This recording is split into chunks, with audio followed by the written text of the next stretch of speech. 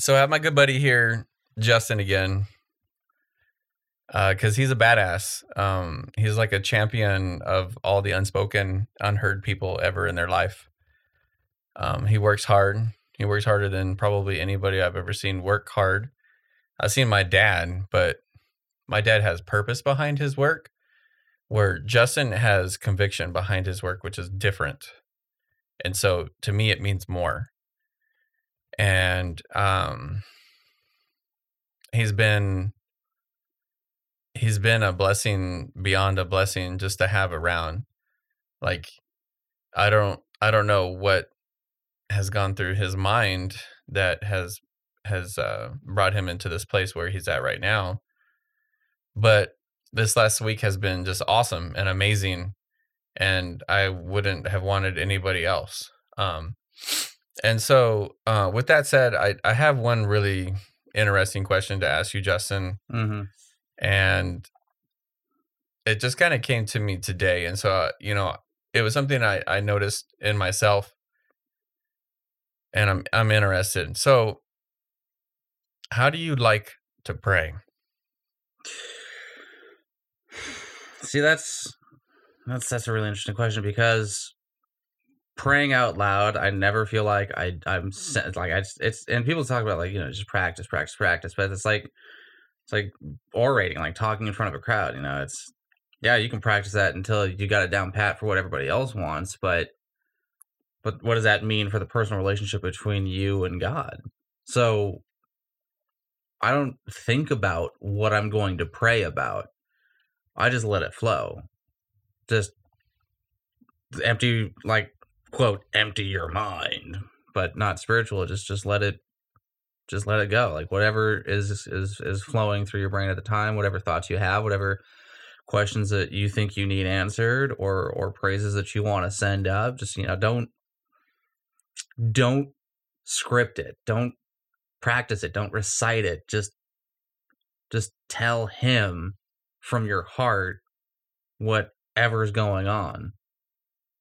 And that's why I've never offered to lead prayers, because it's like, I don't know. It's not that I don't know how to do that, because I can certainly give out the liturgy or whatever. Like, just do the same old, Heavenly Father, thank you for this blessed meal that you gave us and having it nourish our bodies. And it's like the same stuff I wrote, but that doesn't do anything for me. That doesn't to me give glory. That doesn't seem real.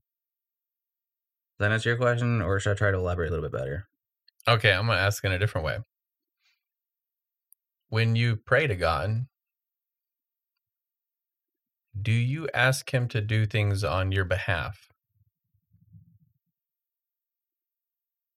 Not to intercede, okay? Because there's a difference when it can only be him. Like, God, I need you to move this car off my child because I can't pick it up.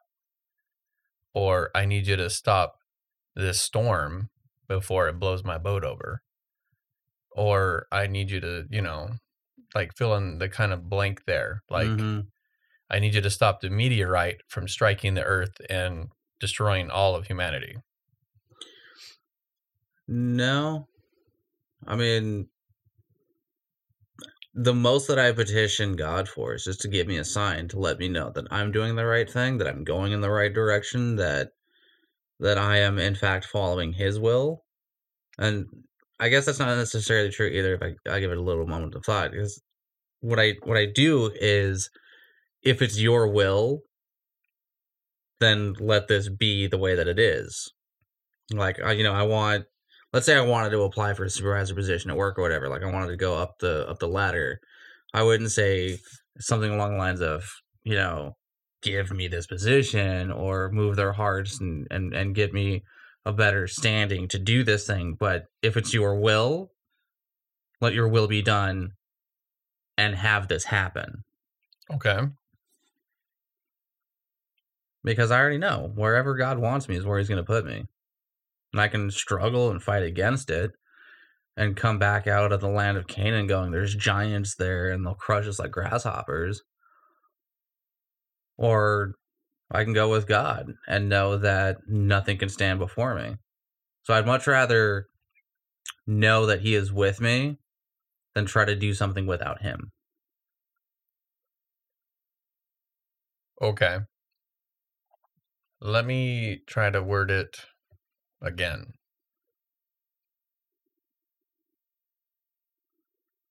Let's say there's a struggle in your life. You are now married. Mm-hmm. Not anything past, whatever. I don't want to bring that up. You're married now. Right. And now you're having an issue with your wife. Mm-hmm. Let's say she doesn't listen to you. Okay. Like you ask her to do things and she doesn't do them, whatever they are. You know, I asked her to do the dishes and she hasn't done the dishes in 17 years. How do you pray to God about that? That's actually a lot easier to answer Mm-hmm. because for me, it's a test. It's a matter of, are you going to be patient enough with this commitment you made to see it through?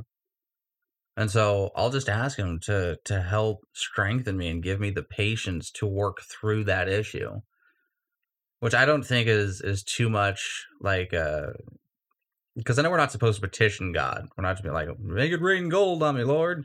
That's not how this works.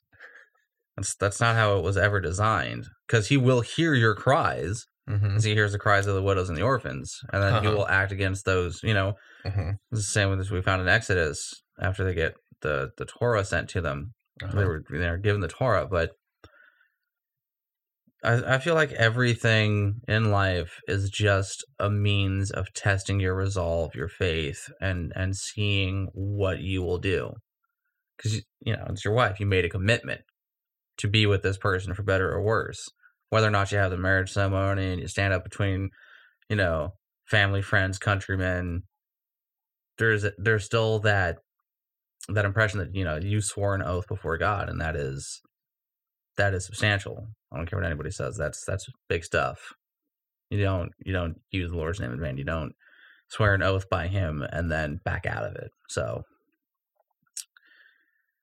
I think it's just, you know, a matter of, for me it's just give me the will, the patience, the whatever it is that I feel I'm lacking, that I know you can strengthen me in order to help me through this struggle I'm having. And I guess that's kind of like your question, right? Like, how do you pray to God? Do you ask him for things when you're struggling with things, right? You answered my question a long time ago, and I'm just sitting here nodding in my head, just in my own brain. Sorry. I don't, that sounds rude, but, so I sent you a message today, right? Mm-hmm. Do you remember what I wrote you? I could paraphrase it or I can look it up, but yeah, just look it up. It'll take you 4 seconds. Yeah, it's just it's buried under all the gifts. Yeah. Just find the first block of text because I don't respond for 2 weeks. Yeah. God give me. Mm-hmm. So, one of the biggest things I noticed for me, especially, and I just wanted to compare it to you, and it's true. So, I used to pray, and I see it in friends as well, that you pray, like we used to pray. I used to pray, you know, God, give me the wisdom, right? To make this decision, or God, instill in me a heart, you know, so that I can have empathy for this, or, you know, God, give me eyes to see, you know. Mm-hmm.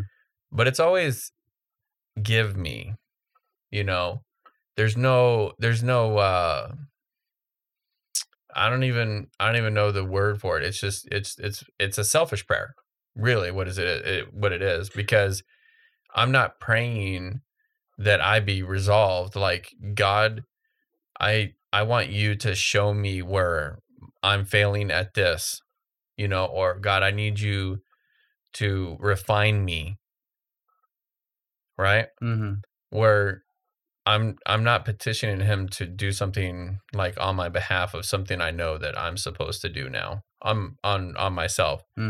And so, you know, when your wife has given you problems, You don't ask him to change her. You don't ask, for her to have some kind of revelation. You're like, Father, where am I messing this up at? What do I need to do? And that's like that whole thought process just swims upstream against, 30 years of praying. And I had a friend this morning, and we were just kind of talking things through, and it was really interesting to hear him. He's sitting there and he's like, God, I need you to give me, the wisdom, and I need you to give me, and then I need you to give me. And it totally removes him from the equation. Right. And I'm sitting there like, no offense, don't want to throw God under the bus on this one, but that's something you can do. You can go learn about what you need to do. You can go make the hard decision. I think at this point in my life that making that hard decision is what he wants to see. And then he wants to see what I do with it, because I can't explain all the blessing that's happening all around me all the time now, the small and the large, that it seems like my prayer life has completely backfolded on itself. And now my prayers are, you are the potter and I'm the clay. Go ahead and beat me into the shape. And then I pray to you that I keep that shape, Right. And I wanted to see that what that was for you, because I'm sure I was absolutely certain, honestly, that you were going to agree in that sense. Like, you were going to say it. And I was like, I knew he was going to say that. Like, I just had to wait long enough and say it in eight different ways. And then it is the truth. It's the truth. Like, there's your prayer life even reflects the expectation that's placed upon you. Yeah, I mean, that's not to say, though, that when things are especially hard, I haven't asked him to take that burden away from me. Yeah. Because I am of the flesh. I'm weak. I'm not capable of doing everything that is expected of me. But when it gets to be too much, too heavy, it's like, God, I can't do this. I'm sorry. I can't. And I need you to just alleviate some of this. Mm-hmm. Please. But I guess that kind of also follows the same line of thought that you were just laying down, and that, it's never a fault with God. It's never, give me. It's for me, it's always just like, I'm struggling with this thing and I need you to prop me up in it. I'm not strong enough to do this thing. I need you to take it away. And even with taking it away, it's like, if it's your will. But if it's something I have to walk through, I have to walk through it, and I don't like it. Mm-hmm. But you got to do what you got to do, Mm-hmm. But if we look at Matthew 6 verses, we'll start at verse 8. Why not? Therefore, do not be like them, for your Father knows what you need before you ask him. Mm-hmm. This is Messiah, right? In Matthew. Mm-hmm. Then this then is the way you should pray. Our Father who is in the heavens, let your name be set apart. Let your reign come. Let your desire be done on earth as it is in heaven. Give us today our daily bread, and forgive us our debts as we forgive our debtors. Mm-hmm. And do not lead us into trial, but deliver us from the wicked one, because yours is the reign and the power and the esteem forever. Amen. And that's just a model for, if you were to go through and dissect this, it's just a model for how it is that you should go before the Father, and that in the first place you establish who you're praying to. First commandment, I am the Lord your God, you will have no gods before me. Mm-hmm.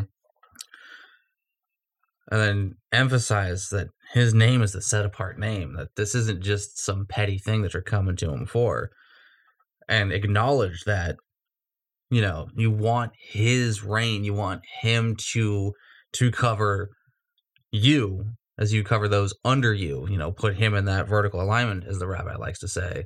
Mm-hmm. You know, you're first and foremost, and then everything descends from there. Let your desire be done on earth as it is in heaven. Let, like I was saying, let your will be done. Whatever it is that your plans are, what you see needing to happen, let that be the case. And don't let me get in the way. Mm-hmm. You know, that's how I feel about it. Just don't let me get in the way of what needs to be done, because free will is fine and dandy, but more often than not, I'm going to mess it up. Give us today our daily bread, and forgive us our debts as we forgive our debtors. That's the only part where you're asking him to give you anything, and it's not even like give me. It's, you know, there's a way to explain this, and it basically comes down to rationing. Like, God has made a covenant with his people that he has promised us to do certain things, and in return, we will do certain things. So part of that... I mean, you said that backwards. Yeah, I did. But go ahead and clarify that. No, yeah, so we're to do things, and then he'll do things. He says, I will be your Elohim if you do what I say. So the expectation is on us. Right. Sorry, I just wanted to make sure. You're absolutely right. Yeah. That is... Yeah, he's not going to do things and then wait on you to do what you're supposed to do. Maybe in his perspective, that's what's happening, you know, but that's not in ours for sure. No, you know? And I guess I'm looking at this from Abraham Avram to now. Like, I'm going to do this for you. Yeah. And then comes Moshe, because I have done this for your fathers, you will do this for me. Mm-hmm. Not necessarily like that, like, because I did this, you're going to do this, but it's just the grand scheme of things. It's an agreement. Yeah, well, that's what a covenant is. It's that's why, I think that's why Yeshua can sit there and say, give us our daily bread. Because we were, you know, you said you were going to, you know, so, like, why you got to worry, like, the trees and then, you know, birds, and they go and they do whatever they do, so. Right, and maybe that even goes back to manna from heaven, because they made bread from manna. Yeah, they didn't have to whine about it. It was still going to come. Right. So that may very well just be a reminder of he is going to provide for you no matter what. And a double portion before the Sabbath. Always double portion. And verse 12 is huge. And forgive us our debts as we forgive our debtors. Because if not the second, then the first means nothing. If we don't forgive the people that have transgressed us and hurt us, how can we expect God to forgive us when we have gone against him? You know, we violate our contract every time we sin, quote unquote. When we transgress against him, we violate our contract. We violate the covenant. But if we can demonstrate that we are willing to forgive, then he will forgive us. But it's not just forgiveness and repentance. It's stop doing that thing that you were doing that was a transgression upon me. Show remorse for it. And fix the problem. Fix yourself. And do not lead us into trial, but deliver us from the wicked one, because yours is the reign and the power and the esteem forever. Amen. Which just sums it up all nicely. Don't let us be tempted in our own earthly ways. And be reminded always that you are the everything. Yeah. So. Yeah, people like to think, oh, yeah, he's in the bushes. He's going to get you. Is that bush on fire? No, it's the other guy. Yeah, it's the other guy, the one who's going because to accuse. they possibly can't be yourself. Yeah, but I feel like that's a spirit that's inside of us. You know, Paul Shovel, he talks about that later, but yeah. So, you know, it's not like Hasatan's like over there, like yo. Well, I mean, it's deliver us. Oh gosh, I need to get delivered. No. Just deliver us from ourselves. Yes. Like, from ourselves. I think we were talking about this earlier. I am my own worst enemy, my own worst critic. Yeah. You know, I'm the worst thing for me. Yeah. Because I'm bad. I am. That's because you know. Yeah. The depth of your transgression. Yeah. Yeah. And then, of course, you know, you take it serious. Doesn't everybody? Not everybody.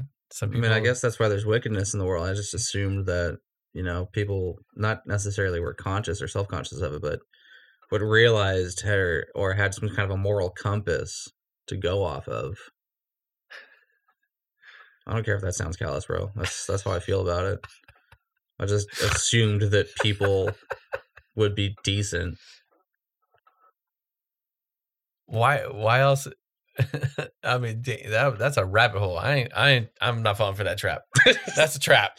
It's not a trap. That's a trap. That's not a trap. It's an expectation. Yeah, you on humanity. It's not. Well, yeah. Where did I get this impression from? Okay, that comes from a deep place inside yourself where I mean, later in life, you start to slowly learn it, especially in your 30s. Hopefully, by then, we would expect you to start to notice that everybody around you isn't you. True. I've definitely come to this realization several times over and been disappointed several times over. Yeah, and so it's normal. It's totally normal for you to have the expectation of other people, of yourself on them. So I wouldn't do that. Why would they do that to me? Yeah. Yeah. Except for we're in the minority. So is this why we have a world full of transgressions against God? Because obviously God's not going to go against us just because whatever, right? Like, there's probably a better way of saying that. It's God's not going... Okay, no. Let's go back to Yeshua and his parables. A father's not going to give his son a stone when his son asks for bread, right? Like, Dad, I'm hungry. May I have some bread? Here's a rock. Chew on that. That's not the nature of God, as I understand it. Yes, but you're walking not entirely. I don't think any of us are entirely yet, but we're trying to walk in His ways, right? Oh yeah, yeah. So there's that part, right, where we start to show as a child that we're learning and we're trying. Okay, good, because I understand some people like to say, you can't put the humanity into your father, but in that same token, it's right there in Genesis that we're made in His image, and so I don't think it's unfair at some points to ascribe your heavenly Father like you would be a father or a mother to your child. When my children are finally aspiring to do what I ask them to do, that makes me happy. Mm-hmm. So I don't think it's a far cry or a jump that He's happy when you're trying to do what He said and to do, right? It would make sense. Yeah, it would. I mean, at least for me, it would make sense. And so... I mean, actually, we could take that a step further. So hold that thought. Why does He say specifically, I am a jealous Elohim? Is that just to get people to understand on a human level? Or is it that, when your kids favor somebody more than they do you, like, oh no, we love Uncle Billy Bob Josen more than we do you, Dad. He's more... Does that not make you, just burn a little inside? Like, well, wait a minute now. Look at all these things I've done for you. Yeah, I've had to discipline you, but it's all been for your own good. And yet Joe Schmo over there, and you like him more than me? For what? Maybe I don't want to do nice things anymore. Maybe we don't go to Dairy Queen anymore. Is that... Salty, bro. Hey, maybe. But yeah, okay. But it's not like... Okay, yeah. So... He's not like a 4-year-old, okay? Jealousy is a very immature emotion, as we understand it. Yeah, no, I mean, yeah, okay.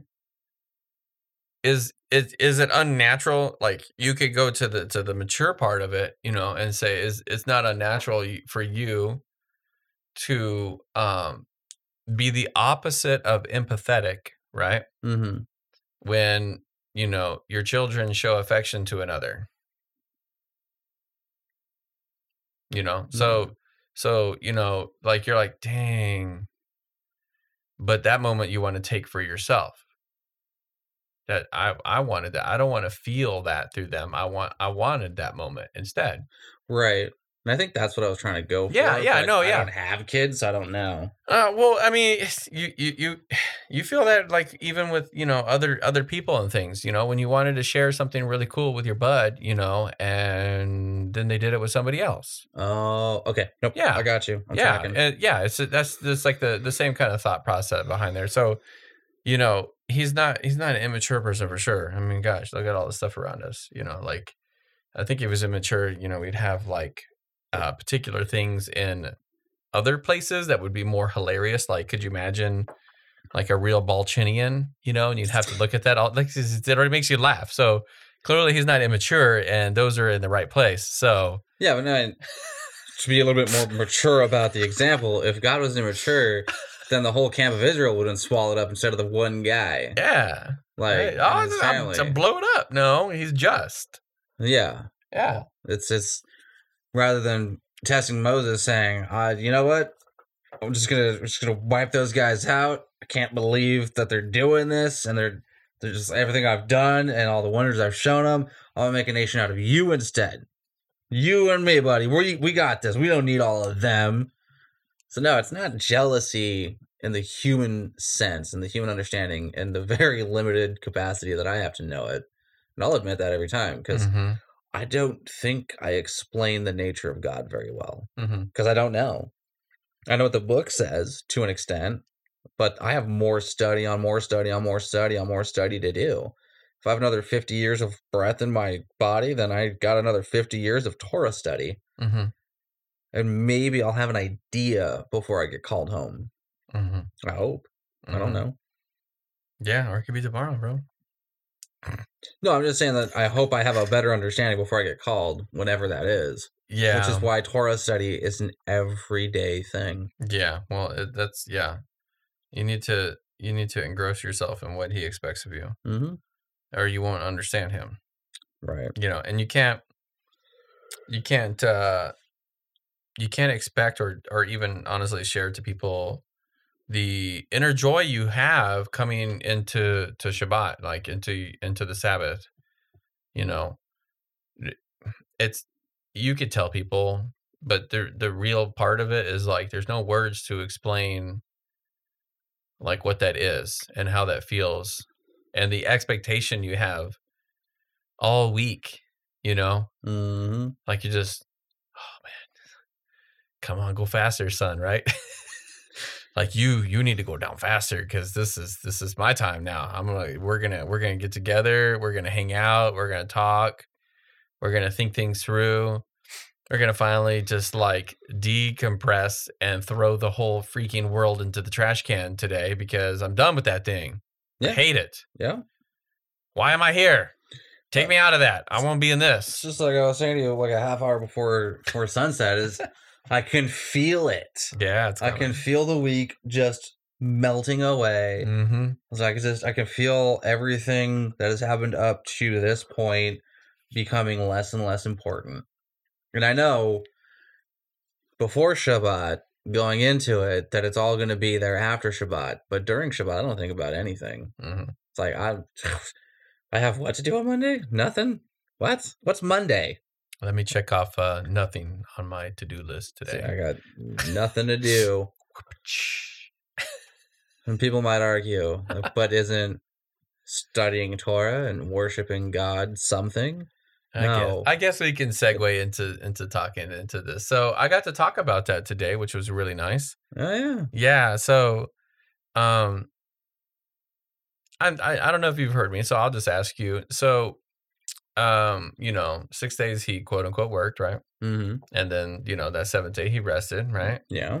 Okay, but what is your understanding of that?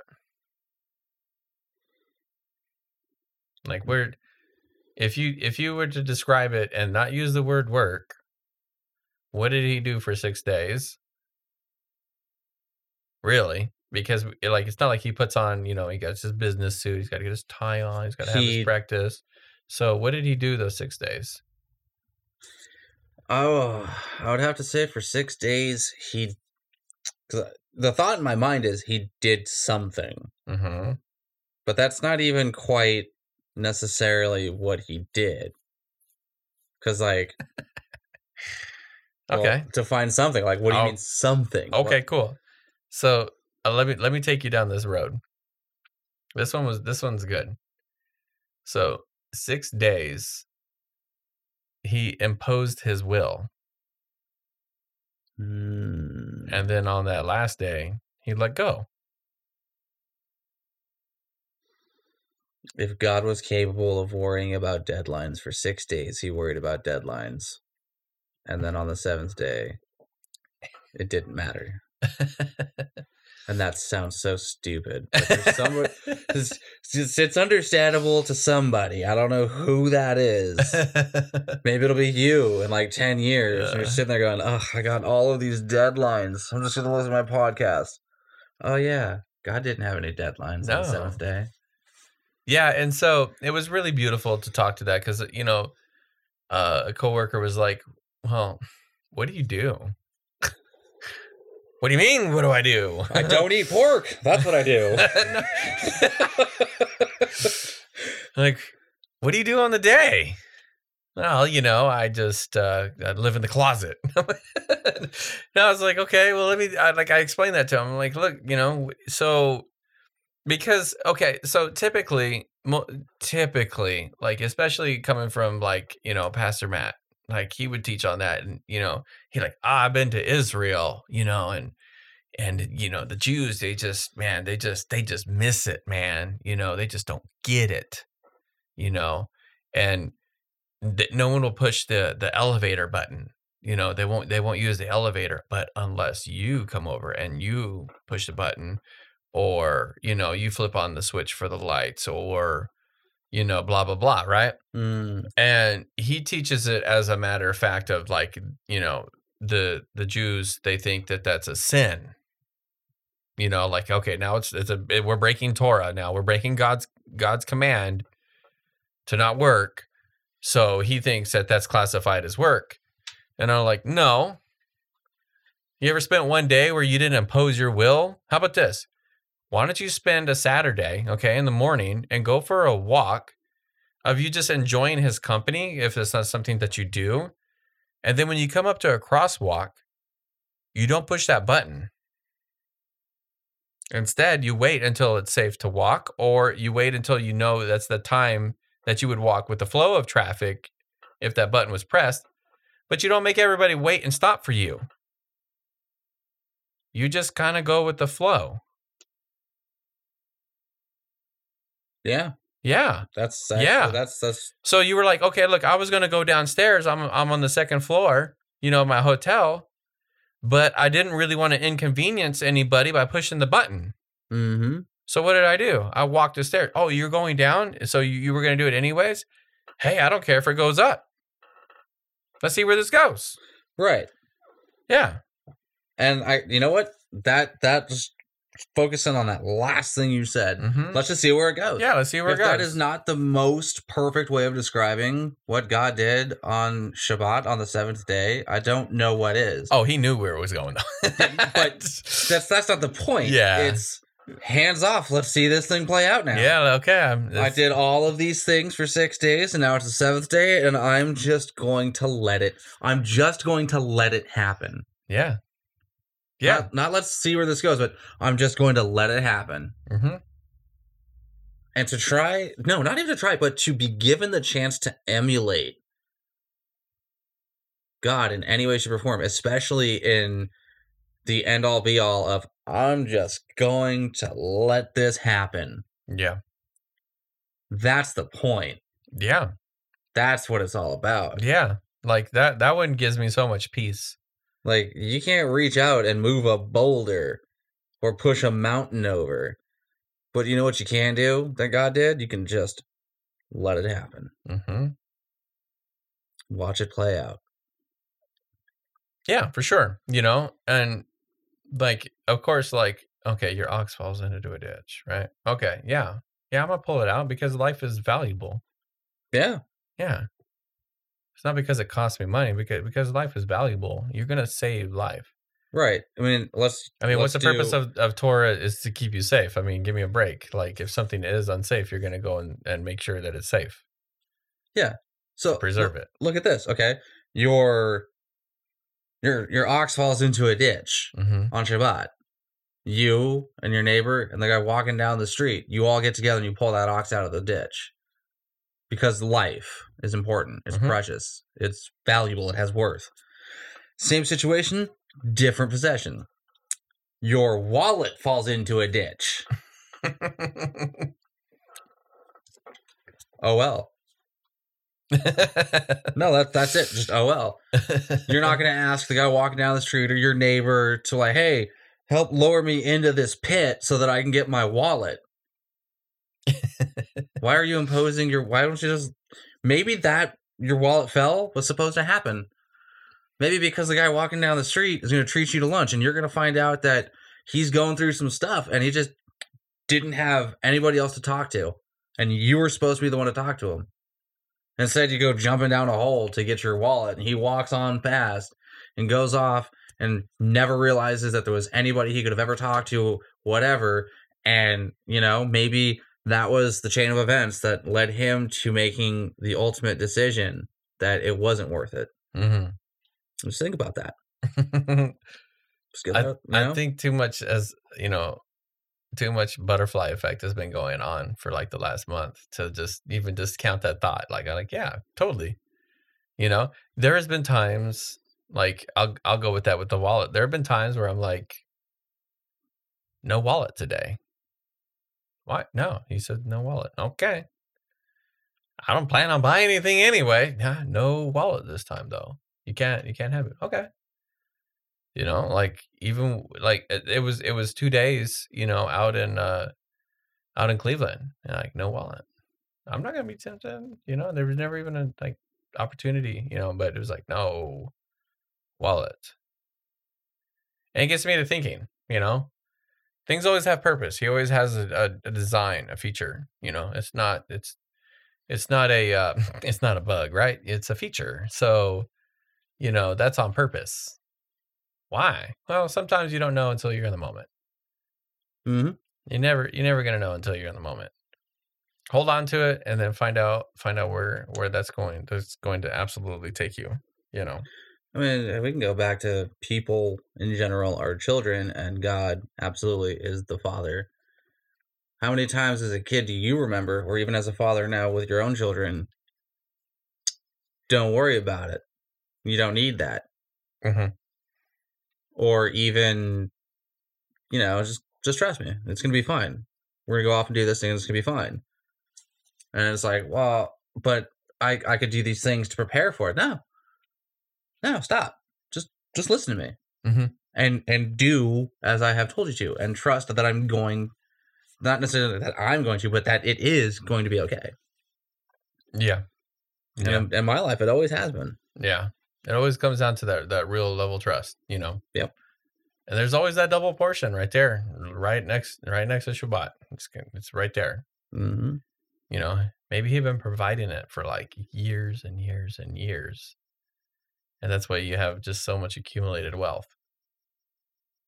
Yeah, when he finally calls you. Because you're going to hit this dry spell. You don't even know.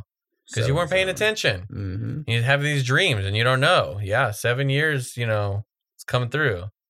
And this is going to happen on this year. And this is going to happen on this year, right? Yeah. Mm-hmm. But that wouldn't happen if your brothers didn't throw you in a pit, right? Exactly.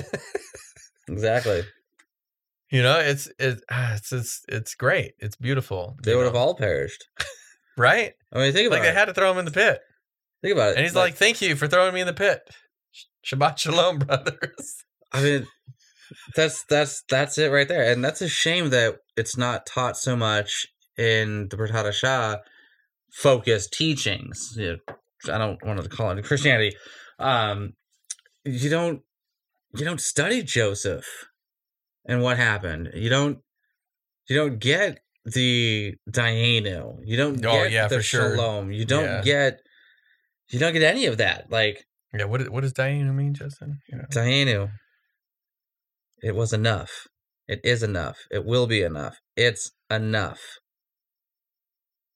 He'd be struck dead right here and now Diana. during this recording. Yeah, Diana. And everything I have been given from on high was more than enough. Mm-hmm. More than enough. It's not a ledger with checks and balances and credits and debits. It's everything I've gone through and everything I've received has made me who I am today. And that gives me the ability to do more for others. And that's enough. Mm-hmm. And if I have the ability to do more, then that was enough. But if I don't have the ability to do more, then that was enough. Mm-hmm. Whatever it is, it's always enough. Yeah. It's always enough mana on Friday for Saturday. It's important. Yeah. It's important. Yeah. Calories don't count on Shabbat, too, by the way. You know. No, because he lifted on the 8th day. Had to bulk up for that run. It's like, oh, so much spaghetti. I'm going to run a marathon. Little 2,000K. 20, yeah. Just like, wow.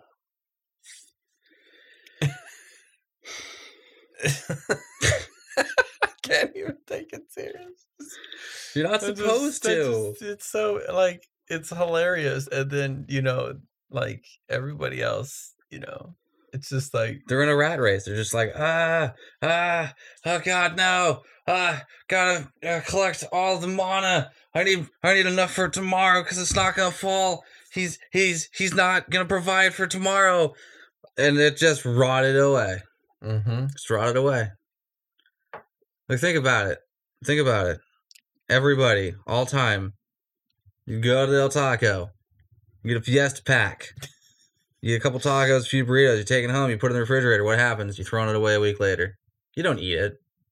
You don't go back to that meal. It rots.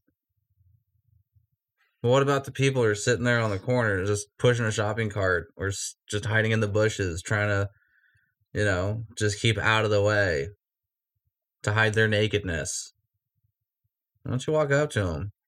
Like, hey, I don't know why I have this extra food, but no, not even, I don't know why. I know why. Don't even. No, I know why. This food is for you. Exactly. So I have these burritos and these tacos. Would you like them? This is for you. Like, you know, if they say no, they say no.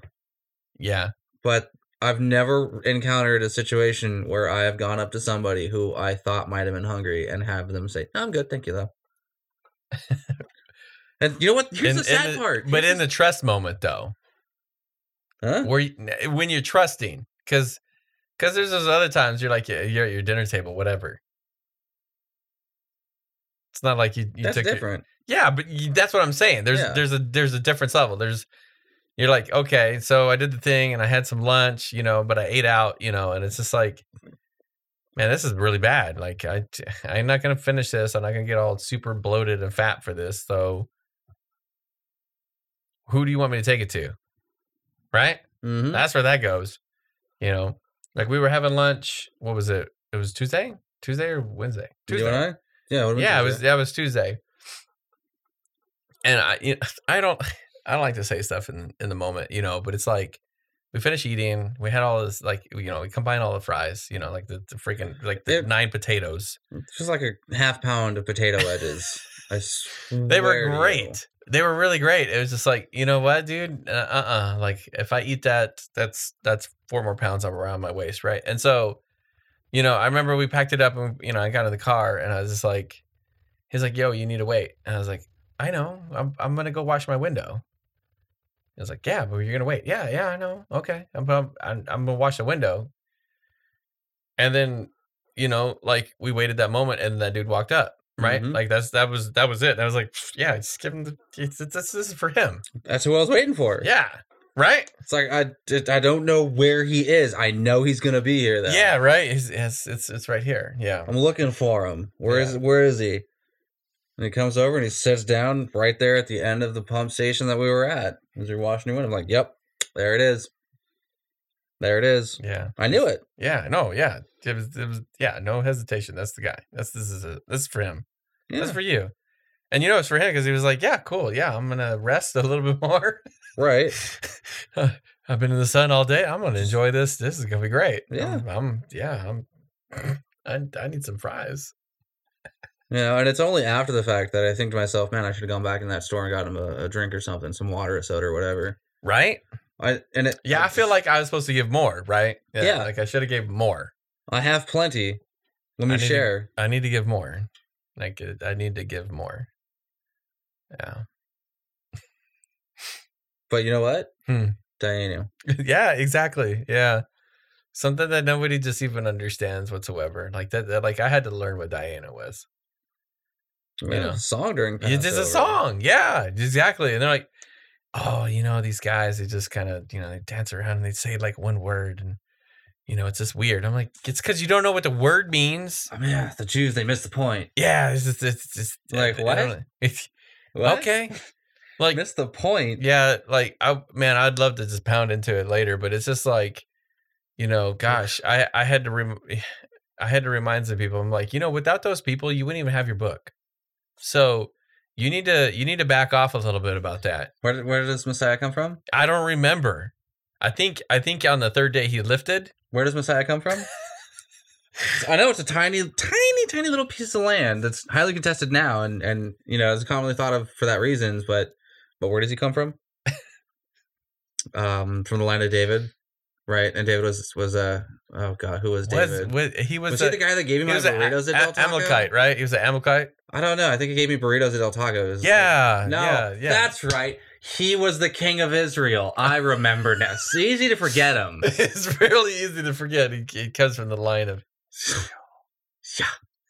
yeah, right. And it's totally missed. It's like that's really important. That's extremely important.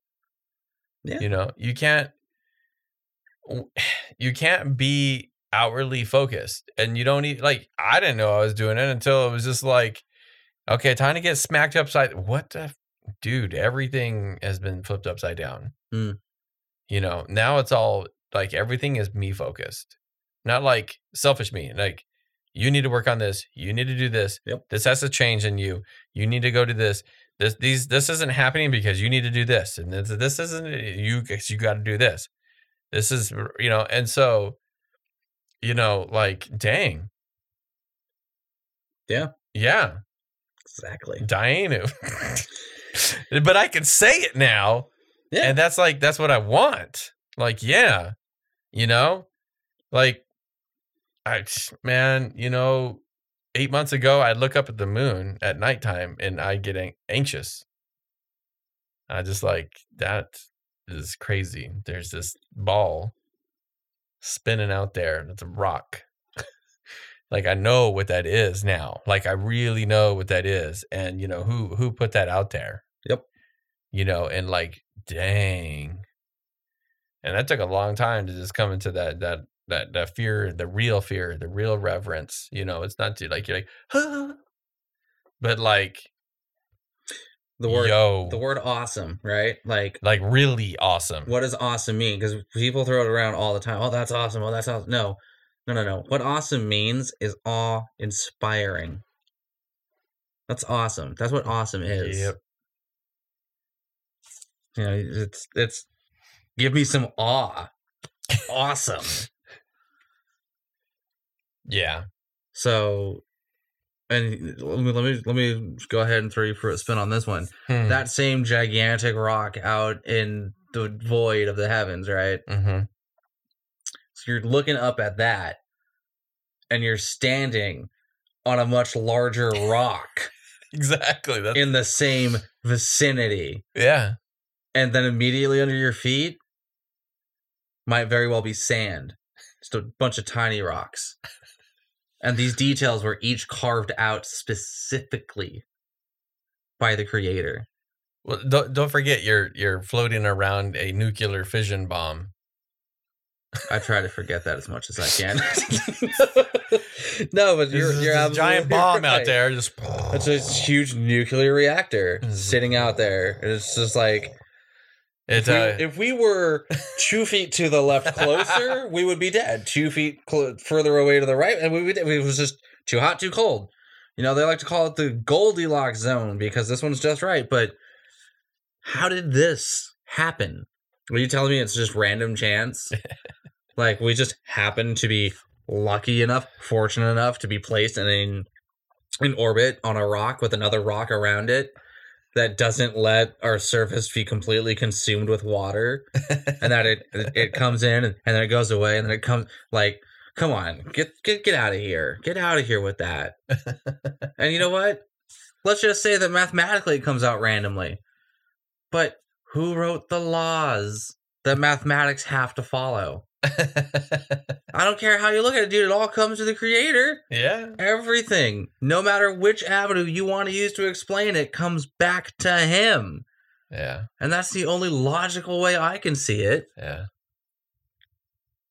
But I feel like I'm getting impassioned because I don't like dumb people. I really don't. They're not dumb. You should let that one go. Yeah, you're right. Yeah, people, they're like, I was there too. And there's like a veil. No, you're right. Because this just goes back to an earlier thing. Like, you can't expect you and everybody else. I didn't create them. I did not make them in my image, right? Yeah. So who am I to expect them to follow in my mold, in my pattern? I'm nobody. Mm-hmm. That's, damn, dude, you're good. You're good. You're good at what you do. You're good. You are really good at what you do. Just sit in this chair, talk to this microphone, listen to me, and respond, and I'll do the same. And look at where we are now. Like, I'm unscrewing the inscrutable. Before this recording, I was talking about, I was like, self-conscious. You ever been self-conscious? Like, what do you mean? Like, just self-doubt stuff. And it's like, man, everybody is. And everybody isn't. And there's nobody like me. So why should I expect them to be? Mind blown. I'm not here to mind blow you, man. No, to destroy your brain. That's not what it is. It's the realization that the thing that you have been doing isn't wrong, but it's also not the right way to perceive it. No, for sure. Yeah. So I would venture to say that it absolutely is wrong because I know what's right now.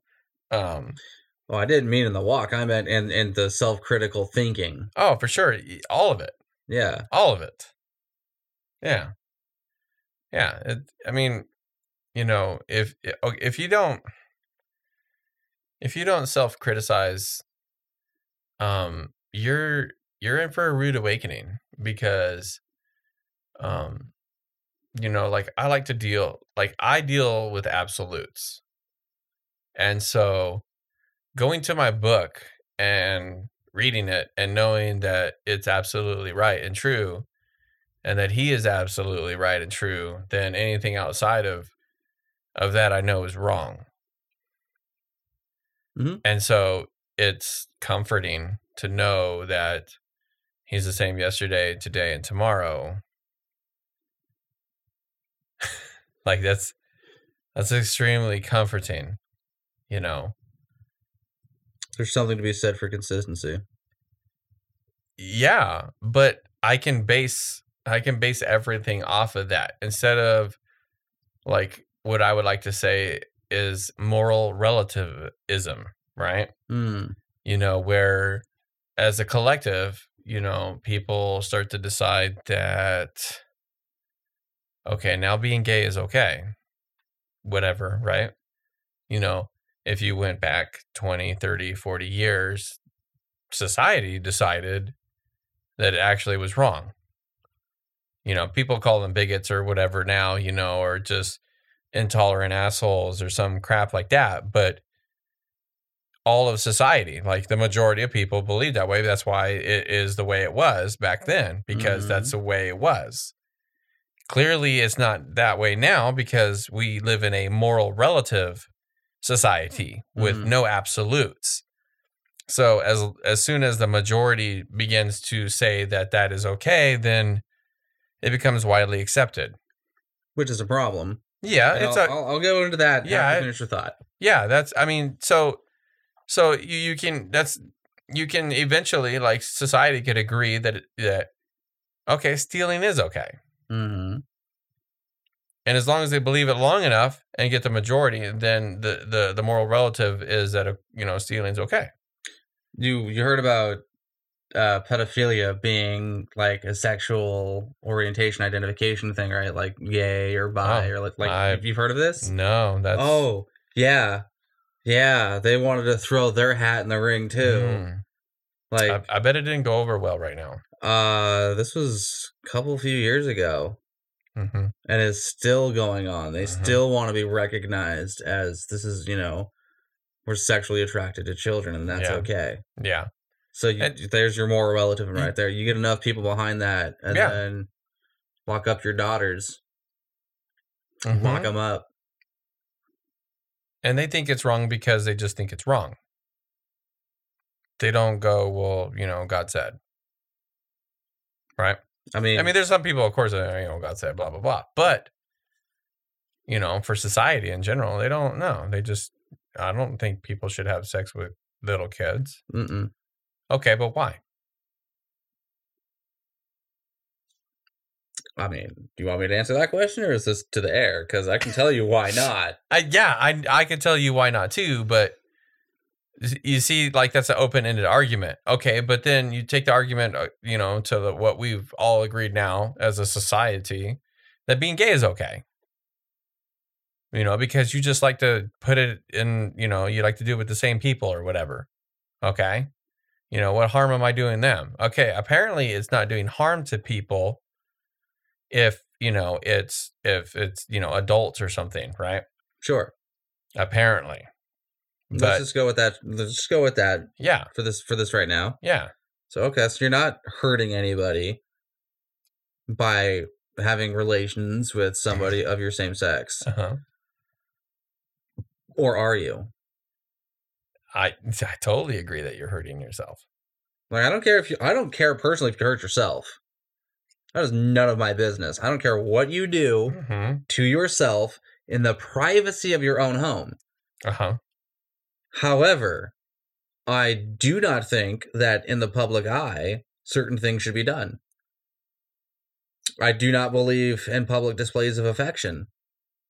Like, I don't want to see a man and a woman kissing passionately. I don't want to see two women kissing passionately. I don't want to see two men kissing passionately in public, where my could-be children will be present to see that.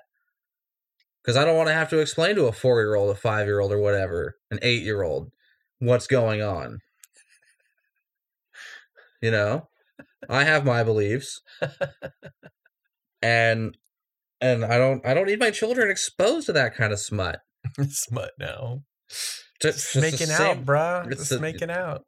Look, where did you learn that was acceptable when you got to high school?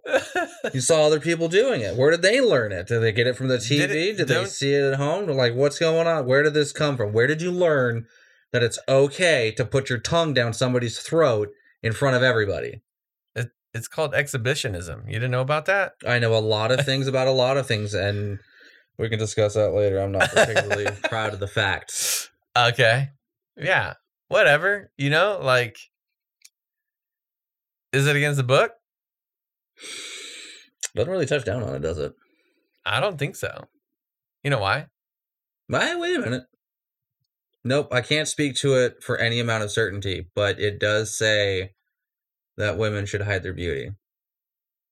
Again, without actual passage to reference, I'm going to let that hang. Oh, you're going to let that one? I'm going to let that one hang. Okay. I don't know. If I can't find it, and I'll come back and clarify that point. But if I can't find it, then it doesn't exist.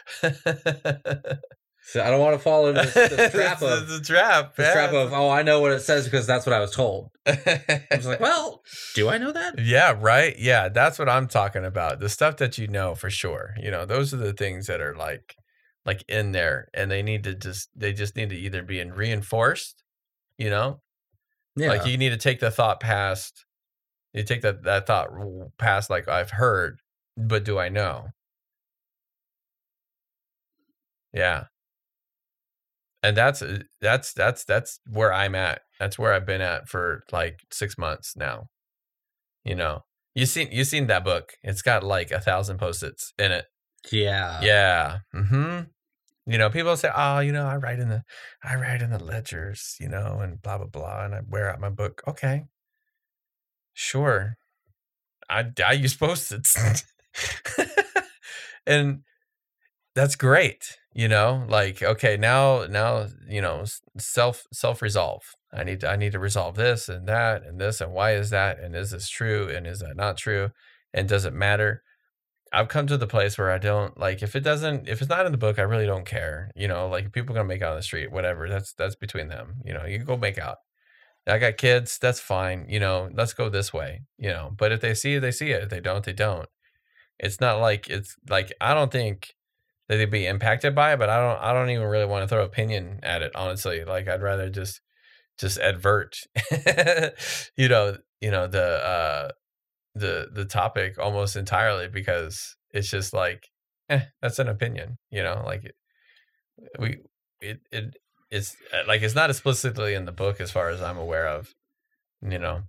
I think it's interesting that like something else like close to that would be in there, and it's like if you're you know your brother dies and he has a wife, she can come to you and be like, in your brother's name, give me a kid. Yeah, redeeming your brother. But that's only if there was no children between your brother's wife and your brother who passed away. Also, I think that's a public thing. If you look at the book of Ruth, yeah. Yeah, I feel like it's very public, especially when you get shamed with the sandal and the spitting. Yeah, which is cultural to be sure, but the practice of, you know, like, it says to take off your sandal when you make the agreement. Which is what was it Moab did. He's like, look, if you're giving me the right of redemption, because this is yours to do, then take my sandal. Like, I will just, you know, like, I don't understand the cultural impacts of it, but it's definitely to me like, fine, here's the shirt off of my back. Are you really going to do this to me? Are you really not going to take up your right of responsibility?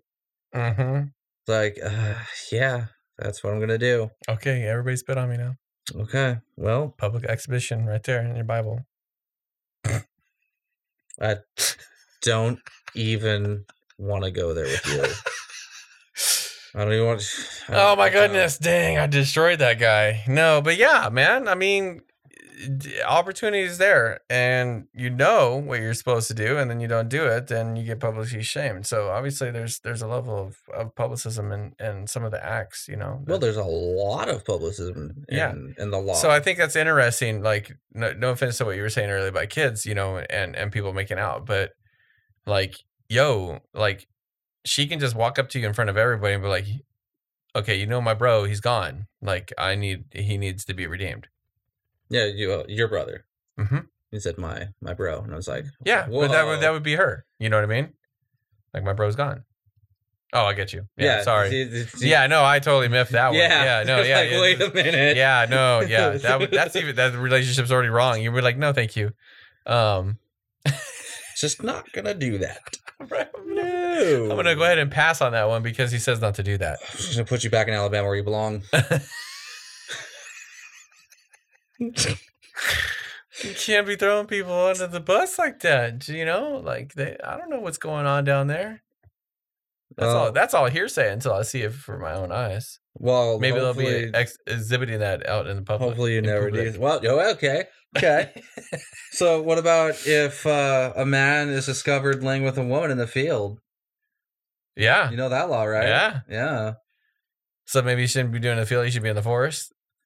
No, I'm just playing. Like clearly, clearly acts like, out there. Yeah, clearly acts like that should be done in privacy, and that's the whole thing. Yeah, like, and that one can be inferred to be explicitly sexual, but where do you draw the line? Like, I think, okay, hold hands. That's fine. You can explain that one away to any child. Any child can understand holding hands. You're just leading them along or whatever. But putting your tongue down somebody's throat, nipping at their neck, doing all kinds of other pseudosexual acts, if not full-blown coitus and intercourse, publicly, that all needs to just be kept, you know, private. We're so far off topic. Look, Look, I feel very strongly about this, okay? No way. No, I don't believe you. Yes. Because, honestly, the people that raised me, my grandparents, they came up World War II veteran grandfather Oh my and goodness. Yeah. baby boomer grandmother. It's not weird that there's a huge age gap. They're like in his 90s and she's going to be having a birthday at some point. But, and so my morality outside of the Bible is based on this idea that there's just some things you don't do in the public eye. And it's not necessarily forbidden in Torah, but it's also not given any kind of positive light either. It's kind of one of those things where, the culture and the time is going to determine, but this is how far you're allowed to go with that. This is the law that says do not do. So everything before that, the judges will decide. Mm. But when you cross this, that's it. You know the crime and punishment, right? It's like if a woman lays with an ox, you gotta stone her, burn the animal, or I think it's burn them both, isn't it? They're both to be put to death. Yes, and you don't get to eat it. No, what? No, that vile beast is no woman. No, seriously. That's not food anymore. That's defiled. That's an abomination. Yeah, it's an abomination, yeah. Abomination. Should have told the Greeks that. Wouldn't have had this Minotaur and this labyrinth business. Where's these centaurs coming from? Just these frolicking druids in the forest. That's why it doesn't matter if it's a field or a forest. Okay. Okay. Right. I'm gonna bring us back. You're the train conductor. Choo choo. So, we were getting into the Sabbath and Shabbat, and I have to resolve, right? I have to resolve these things for myself, and okay, people could say a Hebrew day is from sundown to sundown, right? Based off of lunar observance of the Hebrew calendar. Oh, okay, whatever. That's science. Yeah, don't be sciencing me with your calendar that isn't in the Bible, okay? It doesn't exist in there. Your calendar. There's inferred calendars, yes. But there's no way to know for sure if what is being used now was, is an accurate representation of then, because we don't have, Messiah out here, saying yes or no. Okay. He didn't disagree with what they're doing, so we know that he's right. Like they were doing it right. We could probably make the assumption that they have the right day because he never talked about, don't you know it's tomorrow or whatever. Like he never says anything. He never corrects them in that. And he sure does a whole lot of do as they say, not as they do kind of stuff. And so I'm sure they were saying and doing like Shabbat right. So I'm like, okay, well, how do you know it's really sundown to sundown though? We have Gregorian days, whatever. But can I even trust the history books, right? And the answer to that is, of course, no. I still can't trust the history books because history books are written by the people that win. Correct. Anybody that's smart would know that. And so where is it in the Bible? And I'm like, okay, well, there's this guy, Nehemiah, right? Nehemiah. Yeah. Just want to make sure I said his, hopefully said his name right. But not only is he one that actually speaks out against what people are doing on the Sabbath, but then they kind of confirm, the observance of the day. And then you understand that, of course, yes, all the days are actually night to night. And so in Nehemiah chapter 13, and then I think it is verses, it starts really in verse 18, but you can kind of get some context in verse 17 where he says, "Then I contended with the nobles of Yehuda and said to them, 'What evil matter is this that you are doing, profaning the Sabbath day? Did not your fathers do the same, so that our Elohim brought all this evil on us, on this city? Yet you bring added wrath on Israel by profaning the Sabbath. And it came to be when the gates of Jerusalem were shaded, sun going down, before the Sabbath, that I commanded the doors be shut and commanded that they would not be opened until after the Sabbath. And I stationed some of my servants at the gate so that no burdens will be brought in on the Sabbath day. And the merchants and sellers of all kinds of wares spent the night outside Jerusalem once or twice. And I warned them and said to them, why do you spend the night around the wall? If you do so again, I lay hands on you. For that time on, they came no more on the Sabbath. Right? Yeah, I would say that pretty well puts you in terms of how the observance should go, right? Mm-hmm. Yeah. So it's definitely sundown to sundown. That makes sense. Yeah. Because the Jewish people have been doing it for like ever, as far as I know. Yeah. Like even during the Spanish Inquisition and all other kinds of things, there's just secret Shabbat services and basements and everything. It's always been done at night. There is no point where you can identify and then this guy changed it to Sunday. Oh, yeah. Because there's records, according to the Romans, and now the day of worship is on Sunday. Yeah. It's a thing. No, they absolve to that. They like it. They're like, yeah, we did that. That's us. Yeah. Mm-hmm. So. Yeah. Like they're happy about it. I should bring that. I should get that one back out. So that way I have it down. Like the dates and stuff. Because it's pretty pathetic. Yeah. Yeah. Yeah, first you take away our land, and then you take away our Shabbat. This is why I have a problem with the Romans, okay?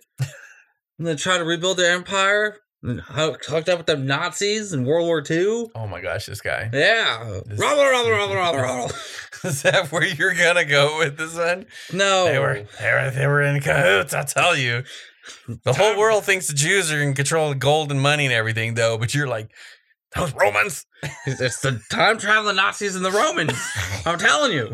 Time travelers. We're going to get them all. Forward and backward. Let's go. Like, what? No. Look.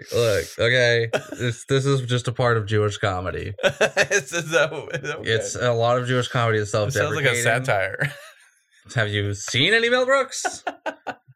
The whole thing is satirical.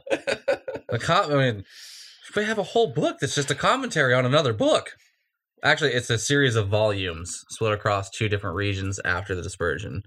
Talmud is interesting, not as like authoritative text, but just how it came to be. Yeah, it's fun talking to people that don't know anything, and then they're like, "Okay, well." Man, how did that conversation start? I'm trying to remember. Oh yeah, okay. So they were asking, okay, well, isn't it a kippah or was it a yarmulke? Yeah, yarmulke, right? And I was like, yeah, but that's from Talmud. Oh, what's Talmud? It's from the Mishnah. What's the Mishnah? Really? You're gonna go there with me, dude? What do you know? Do you know anything? No? Okay. Well, don't try to talk to me like you know anything when you don't understand where like any of these thought processes even come from. Like Talmud being raised to Torah is bad, yes, but Talmud in and of itself is not bad. No, not at all. We have our own Talmud. People don't even think about that. Like Christians have their own Talmud, and you'll see that they'll do the same thing that Jews will do. When they're like, "Oh, you should know that, right?" And like, okay, it's time to set the plate. We're gonna have dinner. Nope. Dad needs to pray first. We always pray over the food, and you can tell that they've raised it and they think it's a sin when you start to do it. And they go, see, look right there. He's not, and then of course because they're offended. If you didn't get offended, it wouldn't have been raised to like sin level, right? Right. Mm-hmm. It's not a transgression against God to eat before you pray over the food. Yeah. Just like in Jewish tradition, it's not a sin to not pray over the food after you've eaten it, thanking him for it. Oh, yeah. Yeah. You know? Just... Yeah. But no... But I mean, like they don't even understand. Yeah, you have your own Talmud. You don't even know. Yeah. Not saying it's bad. No. Praying over your food before you eat it's wonderful. It's great. That's a good tradition, sure. But tradition. Yeah, that's really what it is. Yep. Yeah. Just like, I mean, honestly, we can get into this too. Hanukkah is a tradition. Yes. It is not a holiday, it is a tradition. Yes. It is recognition of the second dedication of they missed the rededication of the temple. Yeah. And remembering of the Maccabees and the struggles that we had against the Greeks. Like, that's Jewish history. So you might even say that it was secular. You could, yeah. I mean, sure. I mean, we give praise unto God, but Jews give praise unto God for everything. That's what we do. Yeah. Because we know. Yeah. Everything is because of you. We had nothing to do with anything. Dayenu. Yeah, Dayenu. Yeah. It's beautiful. Yeah. Like, tired of dealing with it. Like birthdays, it's a tradition. It's a good tradition. Maybe. I'm questioning that one now. Okay. What evidence do you have to the contrary? I'm curious. I'm not argumentative. I'm just I don't know where this is coming from. Well, like, what did you do to deserve anything? Okay, cool. It's been 1 year. What did you do? I'd rather celebrate something you did than just, I'm 1 year older now. I deserve gifts. I guess that's one way of looking at it. I mean, it's destructive. It's really destructive, especially to children, because they didn't earn anything. And what are you teaching them? You're teaching them the same crap, when they go to, they go play their sports, right? Everybody wins. No, there's clearly a loser. You guys just like to throw that under the bus and make everybody feel like they don't have to even try and attempt. It's the same thing with a birthday. That's all it's doing. It's foreshadowing of, your own selfishness. I deserve to have it. No. You know what you should do on your birthday? I've already said this a bunch of times. You should go take out your mom. You should go take her out and go do whatever she wants to do. She took care of you for 9 months. Give or take whatever. If you're a special child and you're born in whatever. But she took care of you. Why don't you go take care of her on your birthday? That means more to her. It's not that I disagree with you in any capacity, because I don't feel like my own birthday is worth a crap. Like, I don't care. Yeah, it's just it's just another day in the calendar. Yeah, it's just I'll go to work on it, on whatever I got to do. And the only reason why it means anything to me is because other people want to celebrate it. Other people want to celebrate me. Yeah. And I'm okay with that. I'm okay with other people being like, look, because we love you, you're going to sit there and you're going to wear this stupid hat and you're going to sing these stupid songs and you're going to deal with it and listen because this is what we want. My grandmother, my mother, the people that actually put the effort into making sure that I would live to be old enough to take care of myself. Absolutely, yeah. So that's... Yeah. Yeah. Like, so I agree with you on that front to that point, but I can't honestly say that birthdays in and of themselves are bad. It's an anniversary of the day that you came into this world. Yeah. And maybe there's nothing grandiose that you did, but you could also take the time and think about what impact did you have? What impact did you have? Who did you help this past year? And then come around Rosh Hashanah, you think of it as, well, it's Rosh Hashanah, it's the new year. It's like this big community thing. Nation of Israel made it another year. Yeah. And the secular New Year. I bet they sing Dayenu. I'm not sure. I know that apples and honey are a big deal, though. Yeah, the apples and honey. Honestly, I've been a bad holiday Jew. That's really what it comes down to. I wasn't raised in it. I went into the book and was like, these are the things that you're supposed to do. Okay. And then I didn't get much further than Exodus. No, for a long time, I kept looping back Genesis. Cool, great stories. Exodus, awesome. Genesis. Exodus. You're missing some instruction. I'm missing a lot. You're missing instruction. I know. You got to get through at least Deuteronomy. I know. The Torah. I know. Not the Tanakh, but the Torah. Yeah. And believe me, I know that, but it's just like you. You know, there was a time that everything left of Matthew wasn't important. Yeah. Yeah, and everything right of Exodus. Everything to the right of Exodus That's a pass. was beyond my grasp, was beyond my ability to understand. Because I did try to get through Numbers and Leviticus, and it was just like,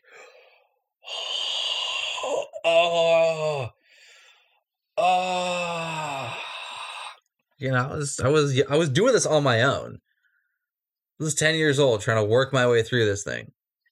That's when I started my halakha. Was 10 years old. That's when I knew. And you know what you were missing? And then rabbi, a teacher. Yeah, you were missing friends, instruction. Father, people to teach me how this thing was supposed to work. Yeah, you're missing instruction. It only took me 20 years later to find it. Well, no, I would say 10 years later, give or take, because that's when you and I started hanging out. But I'm not instruction. No. Because you weren't at the level of rabbi yet, but you still had more knowledge about what was to the right of Exodus. Because you started pointing out prophecies and was like, that's not an Exodus. No, you have to look in Daniel.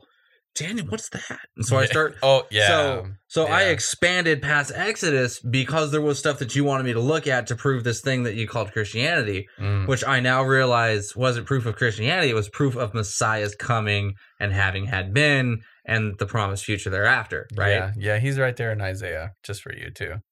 Where Messiah has to come first. And right. You know. And Isaiah's another one. I didn't look at the prophets. Yeah. Well, Isaiah's a great read. So there you go. Yeah. I didn't have the missing component of, I'm not going to say a rabbi, not a teacher, but guidance into what happens after Moses. Like, Moses was great. Love me some Moses. Dig that guy. Moses is a badass. He was. Yeah, he's a badass. And just like virtually every other hero in Judaism of the Hebrew people, he was also flawed. That's how, you know, the bigger your faults, like the more you get to get used. Yeah. You know, yeah. Like I used to hear like, you know, it's an upside down kingdom. I don't think so much. I think it's not upside down kingdom. If you can figure out like, okay, how come that lady came in, you know, and she started washing his feet and she gave him all the best everything. The best she had. Yeah. And then, I mean, that metaphor goes so far. It goes way past that moment. And, you know, like, the more that you know what's wrong with you, you know, like, you have that deeper love, that deeper trust for him in that.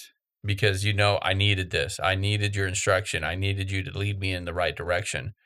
I needed you to hit me around a couple times. I needed that black eye, right? I needed to lose a finger here, right? Mm-hmm. You know, that's like, they're flawed because, I mean, that's the turning point, right? Yep. Yeah. And it's like, I mean, you could say like, the harder you fall, but it's not that. It's just the more that you know that you don't know. Right. And then that's like the real big turning moment. At least it was for me. It was like the real big turning moment. Yeah. I honestly, I don't remember why at 10 years old I was drawn into it. Because that's what it was. I was drawn into it. And now my mother in her later years has been drawn in. Now she's coming to it from the Jesus guy. He's a Jesus guy. Right? Because he lifted on the third day. That's her understanding of it. Day, dude. But she comes from a more Jewish background than I did. Like, she's got the stories to support certain things. Oh, yeah. And so she and I can actually sit down and have conversations about religion now, which wasn't something we were ever able to do before because she rejected for a long time the Jewish heritage. And that's personal family reasons that I'm not going to throw under the bus for. I will honor my mother. And so what's really cool is that she knows that I studied the Torah to the best of my abilities from 10 on. Like, she was there for that. She saw it. And she knows that I walked into the Messianic side, where understanding and accepting Messiah.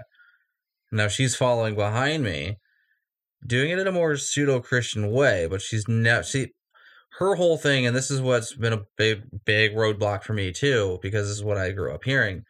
No one comes between me and God. Okay? Mm-hmm. Now, keep that in mind without any understanding that the Messiah is not coming in between you two. You don't have to go to the Messiah. Be like, hey, Yeshua, so, like, there's this flaw inside of me, and I would totally appreciate it if you could, like, talk to the Most High and relay this message. Because I don't pray to the Messiah. I pray to God. And I know that the Messiah is the reason why I get to do that. Yes. Because I'm a filthy, filthy, filthy creature beneath the sight of something so good, so pure, and so loving as Abba, the Father's God, right? Yeah. We get that. But that doesn't mean I have to, instead of looking straight ahead, look to the right hand of the throne and talk to that guy, to have that guy talk to the Father.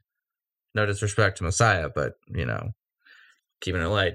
I can pray to God. I pray to God. God straight up and down. Knowing that I am allowed to. And I think that's what a lot of people don't get.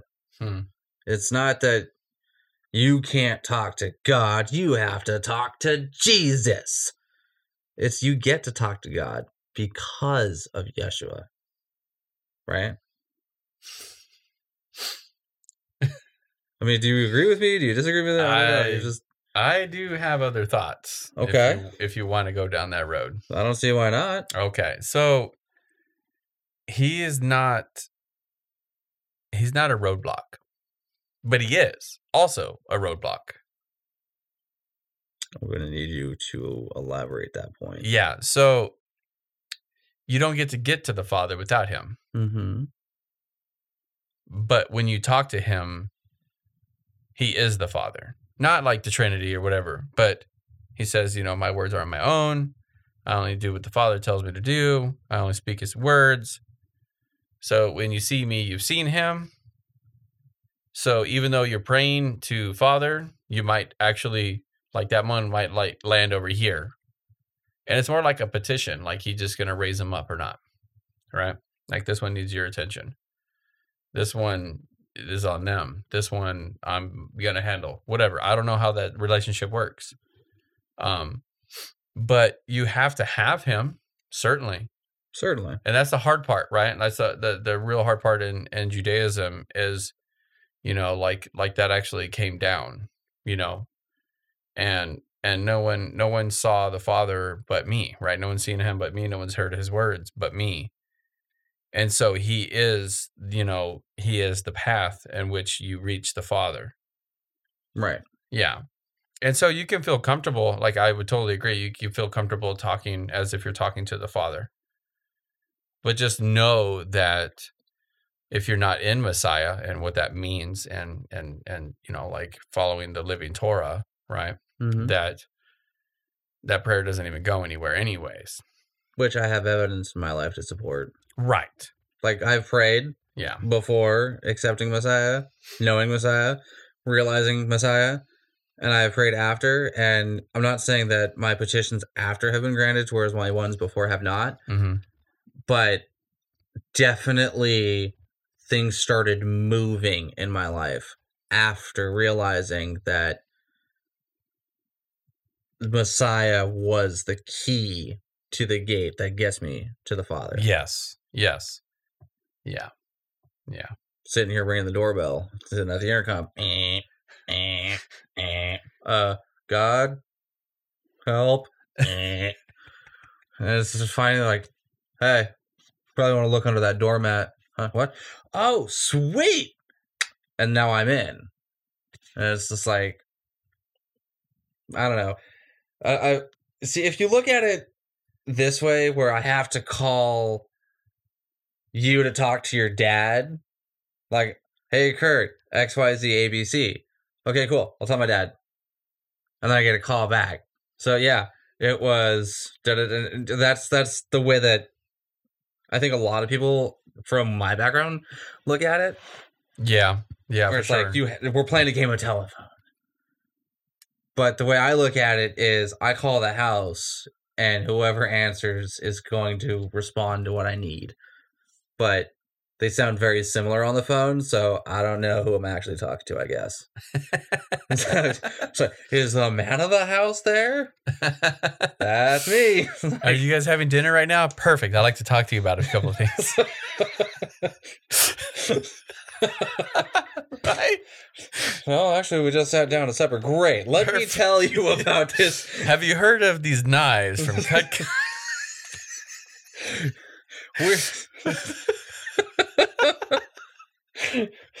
Can you call back in 10 minutes? I'll have food in my mouth, please. It's just like, it was such a different time. Yeah, that's gone. Yeah, so I mean, that relationship's complicated to even comprehend, you know, like, let alone explain. Yeah, you can't necessarily even like explain it.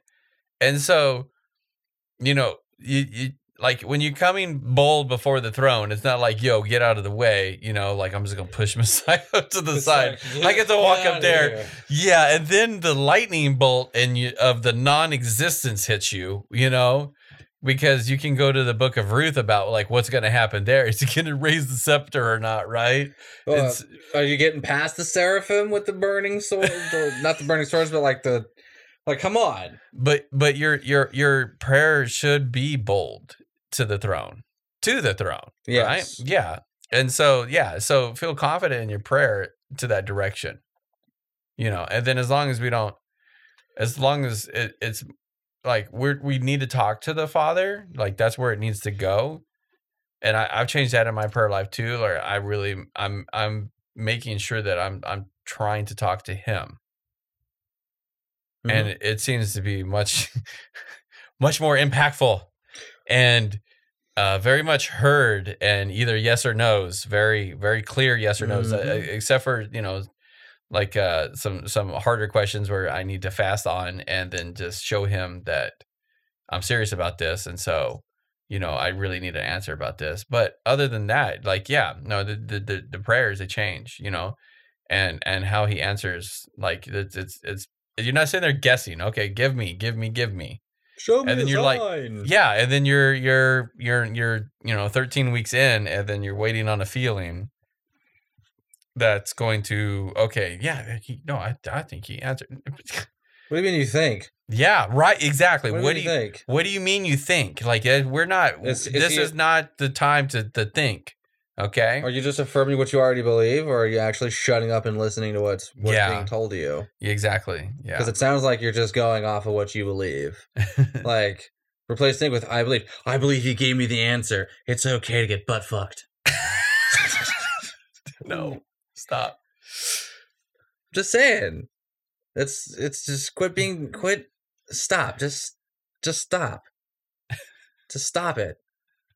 Okay. Sorry, dude, this guy, I can't make this stuff up. Just look at the words printed in the book. It doesn't work that way. I can tell you. We should get into that later. Like we can talk that one through next time. Like you should remember this thought. I'll have to listen to this and then bring it up as the very first thing that you say, and we can go down this crazy road. So yeah, because we need to end this here. We're a little long. Does this mean you gotta trim it down or what? I don't think so. I think it'll upload. You know what? It better upload. No. It will. Okay. Diana. Yeah, Diana. I'm telling you. Thank you, Justin. Things have happened, and it's always there was enough time to clean up. You know, get the last of the chores done. It's always, yeah. Last thought. Remember that time that he just stopped the sun from setting? Thank you, everybody. I've been Justin.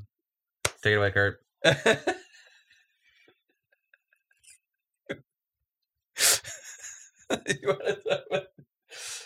No, dude, I want to end it, man. Okay, thank you, Justin.